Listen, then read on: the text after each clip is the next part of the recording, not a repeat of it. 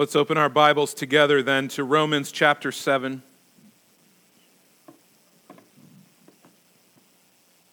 As we continue on in this glorious treasure that we have been given, the Apostle Paul's letter to the Roman church.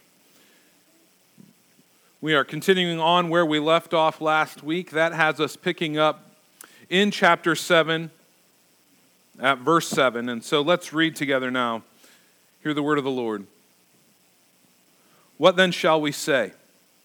That the law is sin? By no means. Yet if it had not been for the law, I would not have known sin. For I would not have known what it is to covet if the law had not said, you shall not covet. But sin, seizing an opportunity through the commandment, produced in me all kinds of covetousness, for apart from the law, sin lies dead. I was once alive apart from the law, but then the commandment came. Sin came alive, and I died. The very commandment that promised life proved to be death to me. For sin, seizing an opportunity through the commandment, deceived me, and through it killed me. So the law is holy. The commandment is holy and righteous and good. Did that which is good then bring death to me? By no means. It was sin producing death in me through what is good, in order that sin might be shown to be sin, and through the commandment might become sinful beyond measure. Let's pray together. Almighty God, thank you for your living, supernatural, inerrant word. Thank you, Lord, for this precious gift that you have given to us, that by your Spirit's working through your word, you accomplish every single one of your eternal and supernatural purposes, that you cause dead hearts to live and blinded eyes to see. You open up deaf ears and cause hearts of stone to be made into hearts of flesh. You even, in the lives of your people, transform us more and more into the likeness of your Son. So I pray, Lord, that you would accomplish all of your purposes through your word, by your Spirit this morning in us. And I pray for myself as I proclaim your words, that the words of my mouth, the meditations of my heart would be pleasing in your sight, O Lord, my rock and my redeemer. In Jesus' name, amen. Amen. Well, in the passage we're considering this morning, Paul is vindicating the law. The reason Paul needs to vindicate the law here is because up to this point, he's been explaining to us the law's limitations. He's been showing us the response of the unbelieving heart to the law of God. And so he told us all the way back in chapter 3, verse 20, that the law is incapable of justifying, of saving anyone. Last week in the verses we considered, we saw that the law can't even sanctify us. The law does not have within it the power to make a person righteous. In fact, in verse 5 of this chapter, he says what the law does in the unregenerate heart is not to make it more holy. It arouses sin. It excites sin within us, which only brings forth what Paul said was the fruit for death. He even said that we as believers have died to the law and been made alive to grace. We now live under grace. Well, all of these statements Paul has been making might lead the reader to some very wrong conclusions. They might conclude, as believers, if that's the case, then the law must be useless. There's no purpose in it. There's no purpose in the commandments of God. If the commandments don't save us, if the commandments aren't what have the power to transform our hearts, then what's the point? Even worse, they might decide, as Paul points here, that the law was somehow collaborating with sin. The law's on the wrong side of things. It's exciting and arousing sin. It's producing fruit for death, and so the law itself must be sinful.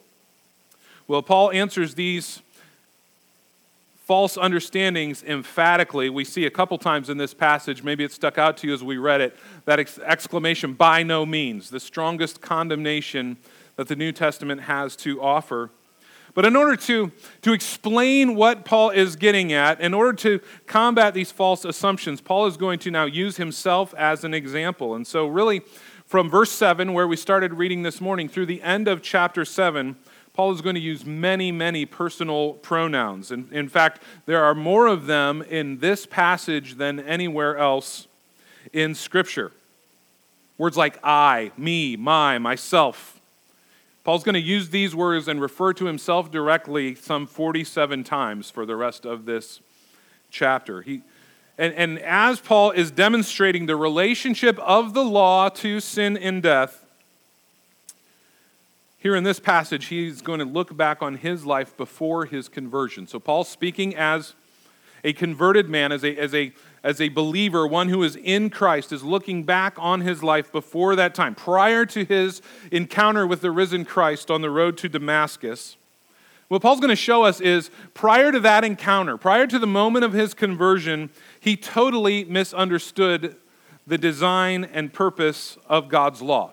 He knew God's law inside and out, but he totally misunderstood what it was all about. He saw it as a means of earning salvation, as a means of keeping salvation. What Christ revealed to Paul was that was actually a false gospel, a false salvation. Instead, Paul was made to see that God had designed the law so that through its application, sin might be seen for what it is, might be seen as utterly sinful, might be seen as foul, repulsive, to be fled from. So that through the application of the law, he might see sin as overwhelming in its deception and power, and so run from sin and turn to Christ and come to Christ in faith, Christ alone for salvation. So what the moral law of God does for us, the moral law is given to us in order to unmask sin, to reveal it for what it really is. When the Holy Spirit applies the law to the sinner, when the Holy Spirit convicts one of sin, he becomes deeply aware of his unrighteousness. Maybe you remember this moment, however many years ago it was for you, when God chose to save you by his Spirit, and you remember your awareness of your unrighteousness, your need for salvation. If you never had a moment where you became aware of your unrighteousness and your need for salvation, that's likely because you were never converted. Because at its heart is this conviction that comes from the Spirit. We become aware of our deserved condemnation because of sin, of our own total inability to save ourselves. So Leon Morris says, God's law is not given to boost our self-esteem, but to bust it. That's why the law is given, so that we will see sin for what it is, we will see it at work within us, and we will recognize our great need for salvation. And so Paul is being intensely personal in this passage, in this greater chapter. He's speaking as, again, one who is now in Christ, one who is no longer enslaved to sin, one who is no longer under the just condemnation from the law because of sin. But he's telling us about what happens to any sinner who's confronted with the law. And he's vindicating the law's good purpose and design. And it's not just Paul's story. This is our story. When we hear Paul using this personal language, believer, this is your story too, not just Paul's story. And so what is the purpose then of the moral law of God? Well, here in verses 7 through 13, Paul gives us an answer as to the nature and the function of God's moral law. First is this: the law of God defines sin. Look with me now at verse 7. What then shall we say? That the law is sin? By no means. Yet if it had not been for the law, I would not have known sin, for I would not have known what it is to covet if the law had not said, you shall not covet. But sin, seizing an opportunity through the commandment, produced in me all kinds of covetousness, for apart from the law, sin lies dead. So what's Paul saying here? Sin, or the law isn't what causes sin. The law is what identifies sin.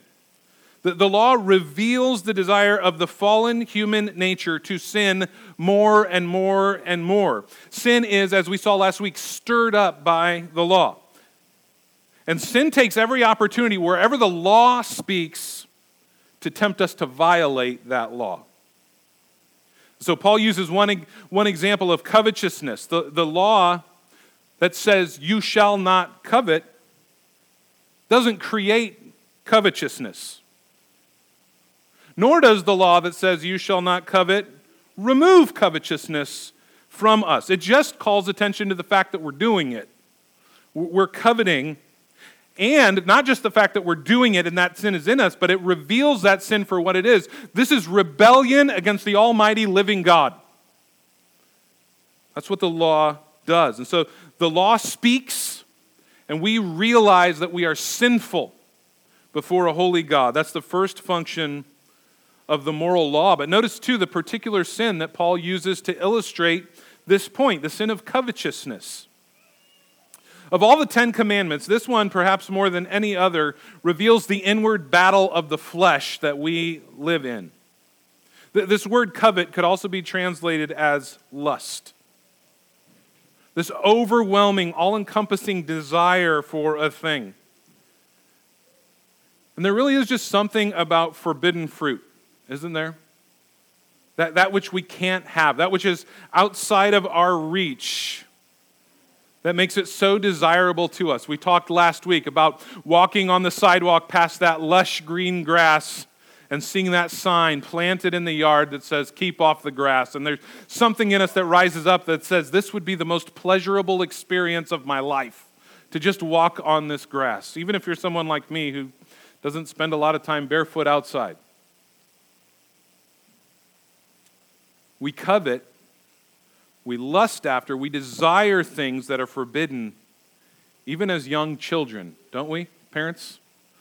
We might not remember how we did it, but we see how our kids and grandkids do it. If you tell your 3-year-old child or grandchild, don't touch that vase in the living room, what is the response that begins to happen in them physically? They become consumed with that vase that you have commanded them not to touch. Their little eyes can't leave the vase. This is now the pearl of great price to them. I must look upon its beauty. A cold bead of sweat starts to trickle down their forehead. They start to breathe heavy, almost hyperventilating, even as their little quivering hand is reaching towards the vase. But they have moved closer and they are hovering around it. Eventually, we know exactly what's going to happen. They are going to reach out for this most valuable object in all of creation. Well, what made that vase the most valuable object to them? What made it so desirable? It was the command. Don't touch that vase. What was it about that one tree in the perfect garden that was absolutely filled with all kinds of beautiful, perfect fruit-bearing trees? What was it about the one tree that made Eve so desperately want the fruit from that tree, that made her lust after the fruit of that tree? Even though to eat of it was to risk everything, to risk paradise itself. Well, what was it? It was the law of God that said, you can have all of this, not this one thing. And something rises up in the human heart. Sin through the law creates a surge of rebellion in our hearts. Rebellion against God, rebellion against God's law, rebellion against God's appointed authority. Sin is enmity towards God, and the sinner is an enemy of God. And so our sin nature twists even God's perfect moral law so that we want and do sin even more as a response to the law. That's how the perfect holy law of God stimulates sin. Augustine writes in his Confessions in the 4th century of a story that happened in his life when he was 16 years old, when he and some friends went at night to a neighbor's field and stole every pear off of his neighbor's pear tree. Years later, then, as he's writing this, as now a believer, looking back on that episode from his life, he is reflecting on his actions. Why did I do what I did? Why did I go to the neighbor's house and steal every pear from that tree? And he says, I wasn't hungry. That wasn't why I did it. In fact, I had a lot of pears at home. I didn't need his pears. In fact, we took the pears that we stole from him and we fed them to the pigs. So what drove it? Why did he steal his neighbor's pears? And here's what Augustine says. He says, to enjoy the excitement and thrill of stealing because God said, do not steal. The law of God provokes us to rebel because of our sin nature. Sin twists God's law, using it for evil purposes, inflaming sin within us. But the law is not to blame for this. Any more than these stories we hear every few years where some person jumps over the fence in a zoo. Every few years there's another one of these. They jump into where the bears are. They jump into where the lions are, and then, surprise, these animals don't want to just cuddle and have their bellies pet. Well, that sign that says at the aquarium, don't jump into the shark tank because these are sharks. That's not to blame when you jump in and get eaten. That's not the sign's fault. Any more than is the law to blame for warning us of the danger of sin. The law warns us of the danger of sin, and sin comes from the side and takes it from there. So the law of God reveals to us and defines for us what sin is. Second, the law of God destroys self-righteousness. Look now in verse 9 as we continue on. I was once alive apart from the law, but when the commandment came, sin came alive and I died. The very commandment that promised life proved to be death to me. What does that mean? Well, this is like the person who has no physical symptoms, goes into the doctor for a routine checkup, feeling absolutely fine, but the doctor comes back into the room and in a very serious voice says to them, you have terminal cancer. Paul is saying prior to his conversion, sin was lying dormant in him. It's not that he wasn't a slave to sin. He was a slave to sin, but he thought he was free. He thought he was righteous. He thought he was really alive. He thought he was holy, that he wasn't dead in his sins, that he wasn't a slave to his sin. He was content and happy in his sin, blissfully unaware. He thought he was right with God, but then the great physician confronted him with the facts, with the law, and showed him the state of his own heart. And God opened his eyes to see the seriousness of his own sin. Paul thought he was pleasing to God with his own self-righteousness, but when Christ appeared to him that day on the road to Damascus, in that moment, the law of God was applied to Paul's heart. And all of his self-confidence, all of his self-esteem was destroyed. And for the first time in his life, he realized his need for grace. He hadn't thought he needed grace prior to that. He was the kind of Jew that all Jews aspire to be. Blameless in regard to the law. He died to his own self-righteousness. He died to his religion of works and earning, and he placed his faith in the risen Savior.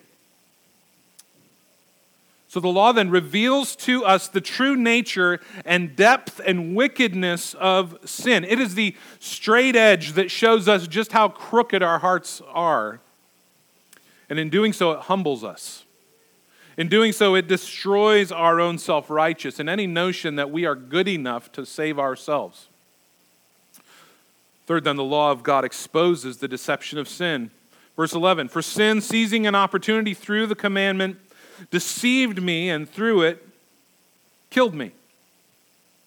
Sin took the commandment. Sin took the law of God and used it to deceive Paul. This is what sin does. Sin is always at work.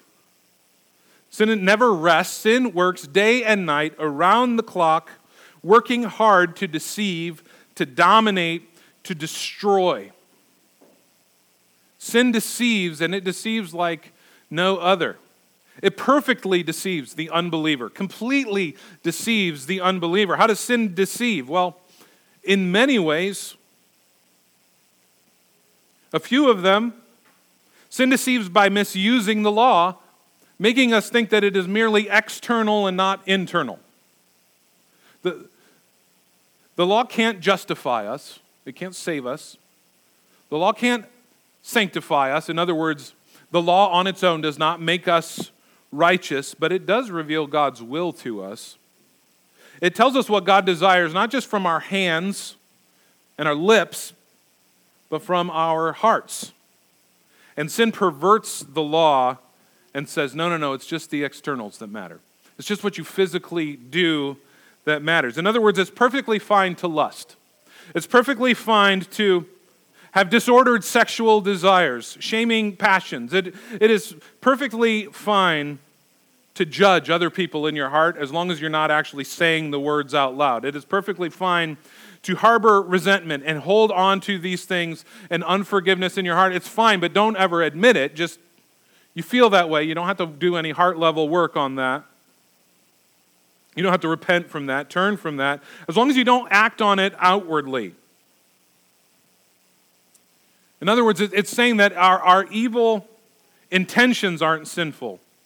It's saying that God doesn't judge our every evil desire, and that is simply not true. It is a lie. Sin deceives by encouraging people to antinomianism. That's a word we've used a few times in Romans. It just means against the law.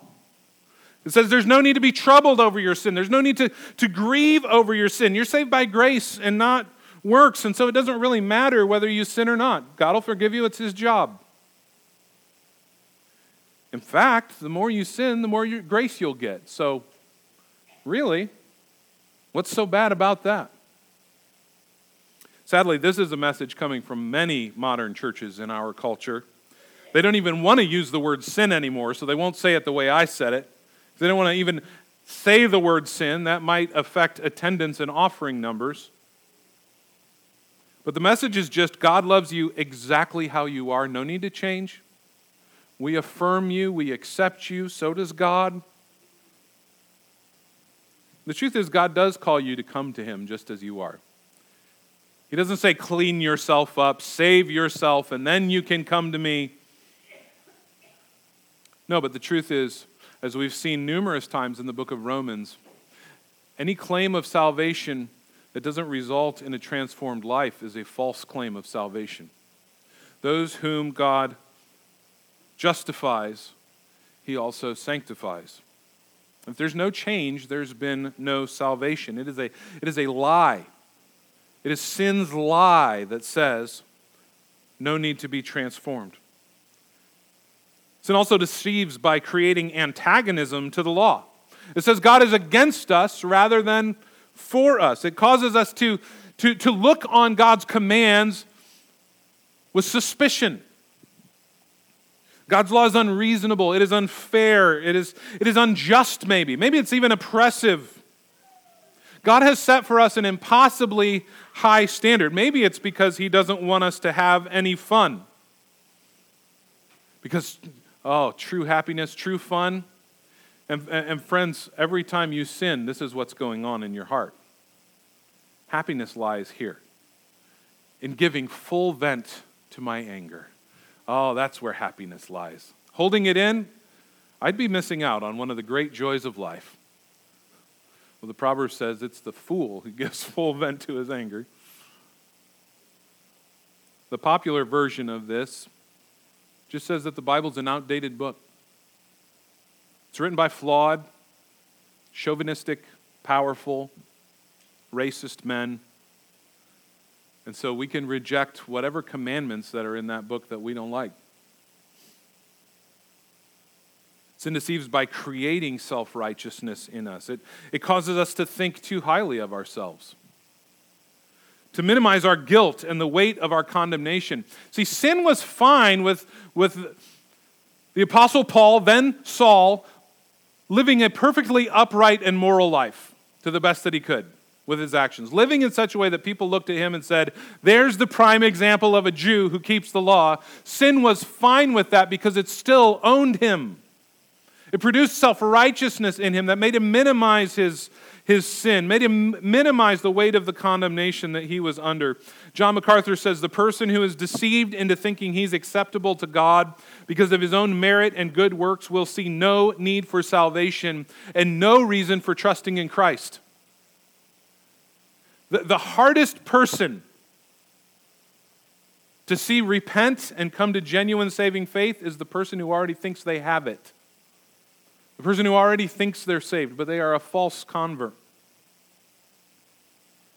Because sin produces self-righteousness inside of us. Sin deceives by masquerading as pleasurable and attractive and satisfying. It makes righteousness look drab and unattractive.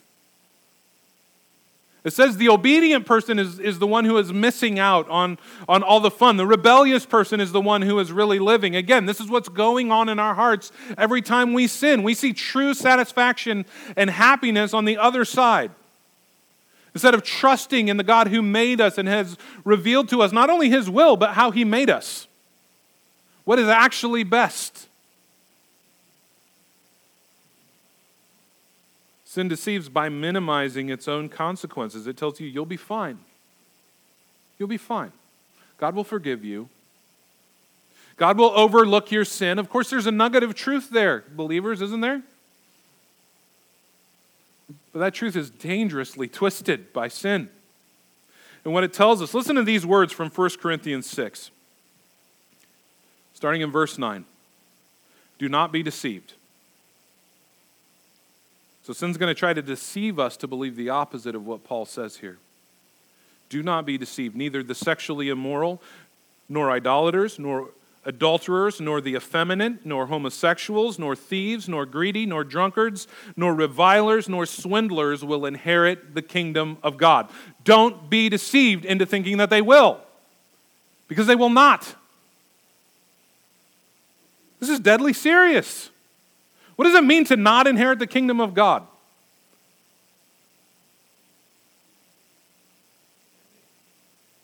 Eternal damnation. Don't be deceived. Sin will try to deceive you into taking sin lightly, and Paul says, don't do it. Don't take it lightly. Sin deceives us into minimizing and overlooking the terrible consequences that sin brings to us. Consequences in this lifetime. We've all seen it: shattered families, shattered lives, generations marred by patterns of sin and shame and bondage. And then, as Paul points to in 1 Corinthians 6 here, the unimaginable consequences for all of eternity in hell. And yet sin says to us, you will not surely die. Sin promises life and only delivers death.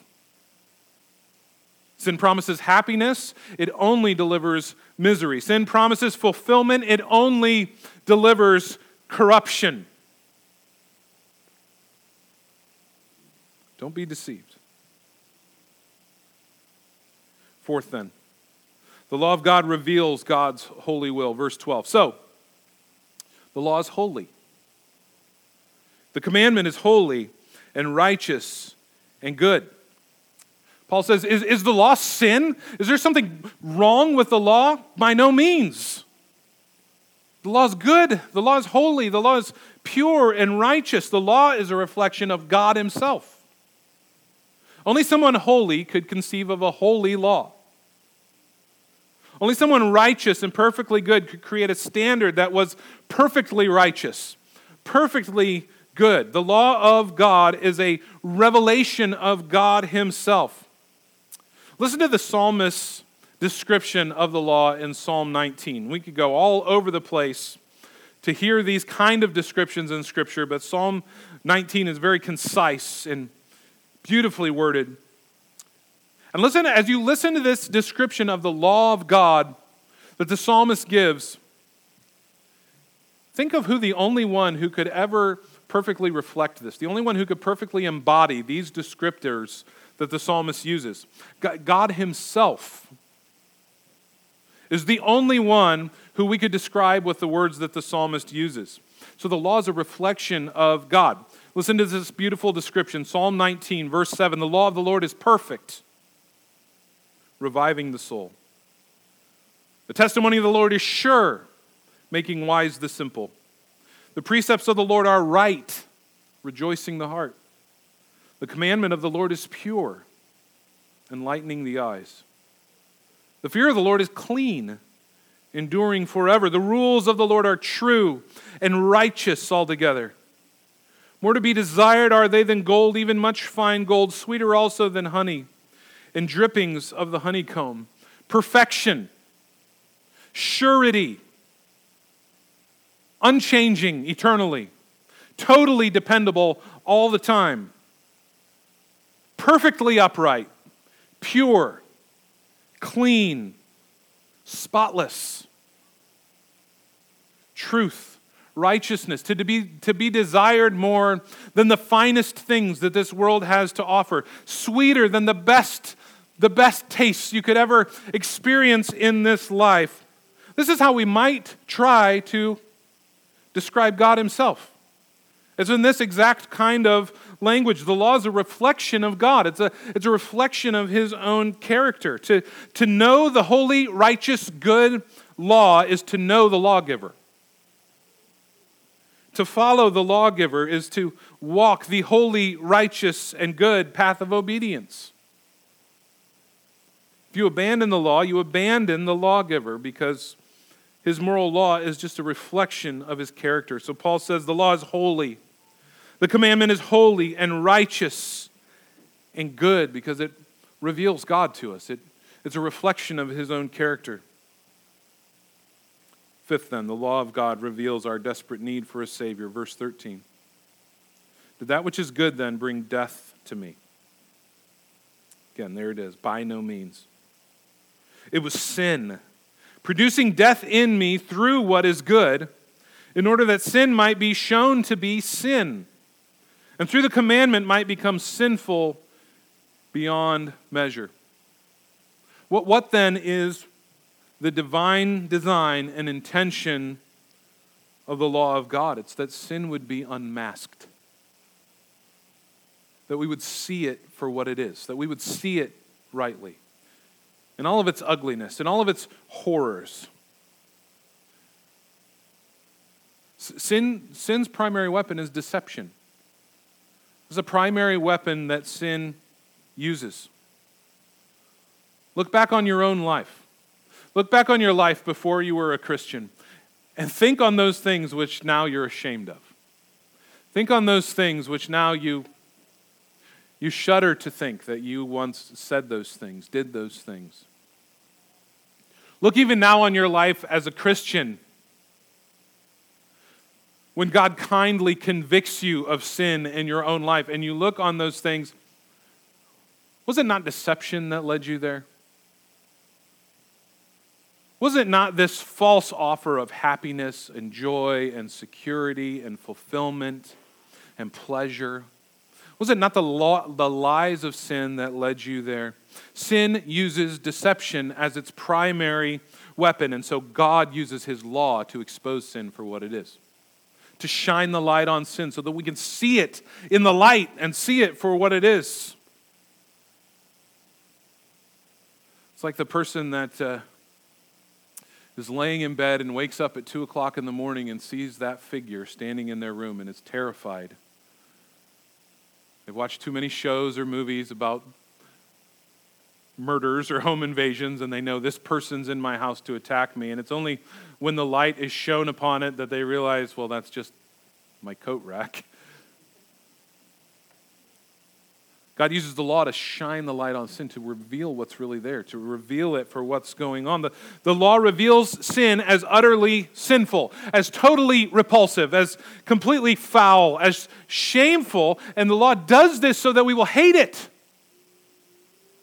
So we won't want to get up close to it, so we won't flirt with it. The law does this so that we will hate sin the way God hates sin, so that we will see it for what it really is and we will flee from it. Jesus exposed Satan in this way. John 10, verse 10. Satan was exposed. The light shone on him when Jesus said, "The thief comes to steal and kill and destroy." This is what sin does. It wants to steal. It wants to kill. It wants to destroy. It is a reflection of Satan's nature. Jesus says, "I've come that you may have life and have it abundantly."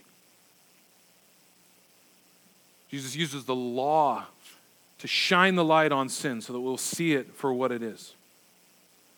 The law's not sin. Rather, the law unmasks sin. The law doesn't bring death. Rather, it reveals your deadness. The law doesn't bring condemnation. You're under condemnation. The law reveals it. We must, therefore, preach God's holy law. We must so that the Holy Spirit might convict sinners of their sin in order that they might turn to Jesus. It is a popular thing in this day to condemn these churches. You know the kind. These fire and brimstone churches. Always talking about sin. Always talking about the things that they're against. Always talking about the things that people shouldn't do. These bigoted, old-fashioned, outdated churches like Maple Grove. Friends, if we don't preach the truth of God's law,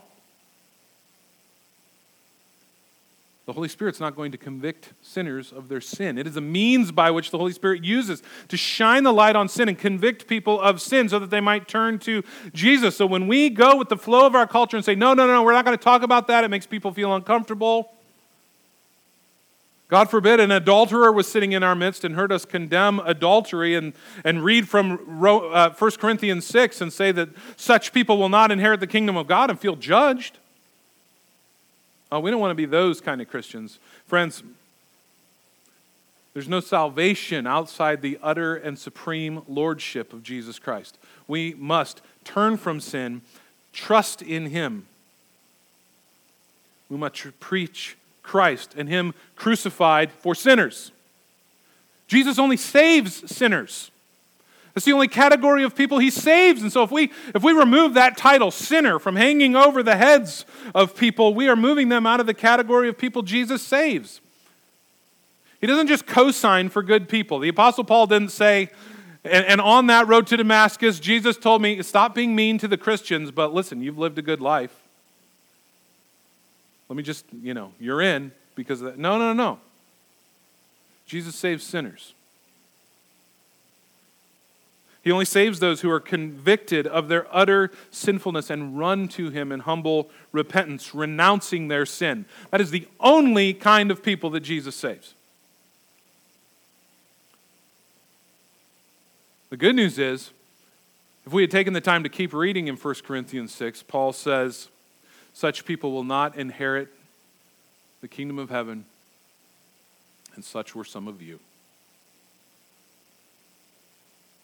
Jesus only saves sinners, but Jesus saves sinners. This is the best news. That's why the gospel is called the gospel. It means good news. So the doctrine of sin and law is absolutely essential to understanding the good news, to understanding the gospel that saves, the gospel that Paul told us in chapter 1, verse 16 of this letter to the Romans, that he's not ashamed of the gospel because it's the power of God for salvation. We need the whole counsel of God's word. That's one of the reasons we preach here expository sermons, verse by verse. We can't merely just say to people week after week, God forgives you, God's going to save you. No, what does God forgive? What is it that God forgives? Because people are going around saying God forgives you, but they will never tell a person that they have something that needs forgiven. We'll just affirm you for those things. What is it that God forgives? What does He save us from? And how does He do it? We need the whole counsel of God. When we preach God's moral law, the Holy Spirit convicts us of our sin. We are given answers to those questions. What do I need to be forgiven for? What do I need to be saved from? How can I be saved? We become aware of our desperate condition. We come to know our deadness and bondage in sin. We come to know that we are under the just condemnation of a holy God. And it's then, and only then, that the Holy Spirit can lift our eyes to Christ. Enable us to repent of sin and turn to Christ in faith and be saved. The law on its own can't do that. It can't justify. It can't sanctify us. It wasn't designed to do that. The law is not given to us to show us how good we have to be in order to make it. It's given to show us how good we will never be. And just how high the standard of holiness really is. Just how unattainable that standard is. The law is not the cure, it's the x-ray that reveals just how extensive our infestation with sin really is. The truth is, sin is extremely powerful. Dr. Martin Lloyd-Jones says, next to God, sin is the greatest power in the universe. He's absolutely right. Sin is incredibly powerful, more powerful than any human being. It's only the grace of God that can defeat and conquer sin's great power. It's the only way. So we're saved from sin's penalty and power and corruption, from the law's just and good condemnation of our sin only by the blood of the Lord Jesus Christ, applied to us by the Holy Spirit. And then, only when that has happened, only when our dead hearts have been made to live, only when we have been credited with Christ's righteousness, only when we are in Christ, hidden in Him, then we can see that the law is good. Now we can see for the first time, this law is good, it's pure, it's righteous, it's holy. It's given to us for our joy. It's given to us to convict us of sin. It's given to us to reveal our God to us so that we'll worship Him, so that we'll surrender our lives to Him in humble obedience, so that we'll be transformed ever more into the likeness of Christ. All unregenerate people are far, far weaker than sin. They are totally dominated by it, totally deceived by it, totally bound by it, but all who are in Christ have authority over sin. We're not bound. We don't have to sin. We've been set free in Christ. We are in Him, and it is only when God has applied His law to our hearts so that we see sin for what it is, we see ourselves for who we are, and we see Christ for who He is. It's then that we are saved, delivered, transformed into His likeness day by day, from one glory to the next. This is the work of God in us through His good law. Let's pray together. Father, thank You for Your living word. Lord, Your word is good. Your word is pure. It's righteous. Your word produces in Your people obedience and a greater desire for obedience. It causes us to see You for who You are. It reveals to us sin for what it is so that we are wanting to flee from sin, repent of sin, renounce sin, and run to Christ. Lord, I pray for those that are hearing my voice that have not done that. Lord, they are still fully deceived by sin. Lord, would You by Your Spirit shine now the light of Your law, apply it to their hearts. Cause them to see their sin for what it is. Cause them to see their desperate condition condemned under the just law of a holy God. Cause them to despair their sin, but to run to Christ. Lift their eyes to see the Savior crucified for sinners. Risen, victorious, ready to save, whose arms are open wide, ready to receive all who will call upon Him, all who will come to Him in humble repentance and faith. And I pray that You would, by Your Spirit, give to them that gift. Lord, for the rest of us, let us continue to walk free from the deceiving lies of sin. Let us continue, Lord, in Your kindness to us, to see more and more clearly sin for what it really is, so that it will look foul to us and righteousness will look good to us. I pray, Lord, that You would do this work, and I pray, Lord, with confidence, because You've promised to do this work. You've promised not just to save us, but to transform us into the likeness of our Savior. So I pray, Lord, that You would do that work in us. Lord, that we would be faithful ambassadors. Even as we proclaim these truths, Lord, that we would do so in love. We don't want to be rightly accused of being hateful. We don't want to rightly be accused of being judgmental. We know that the world will call us these things. But Lord, we pray that You would make us faithful and humble ambassadors of Your kingdom. For Your glory, Your people's eternal joy, we pray these things. In Jesus' name. Amen.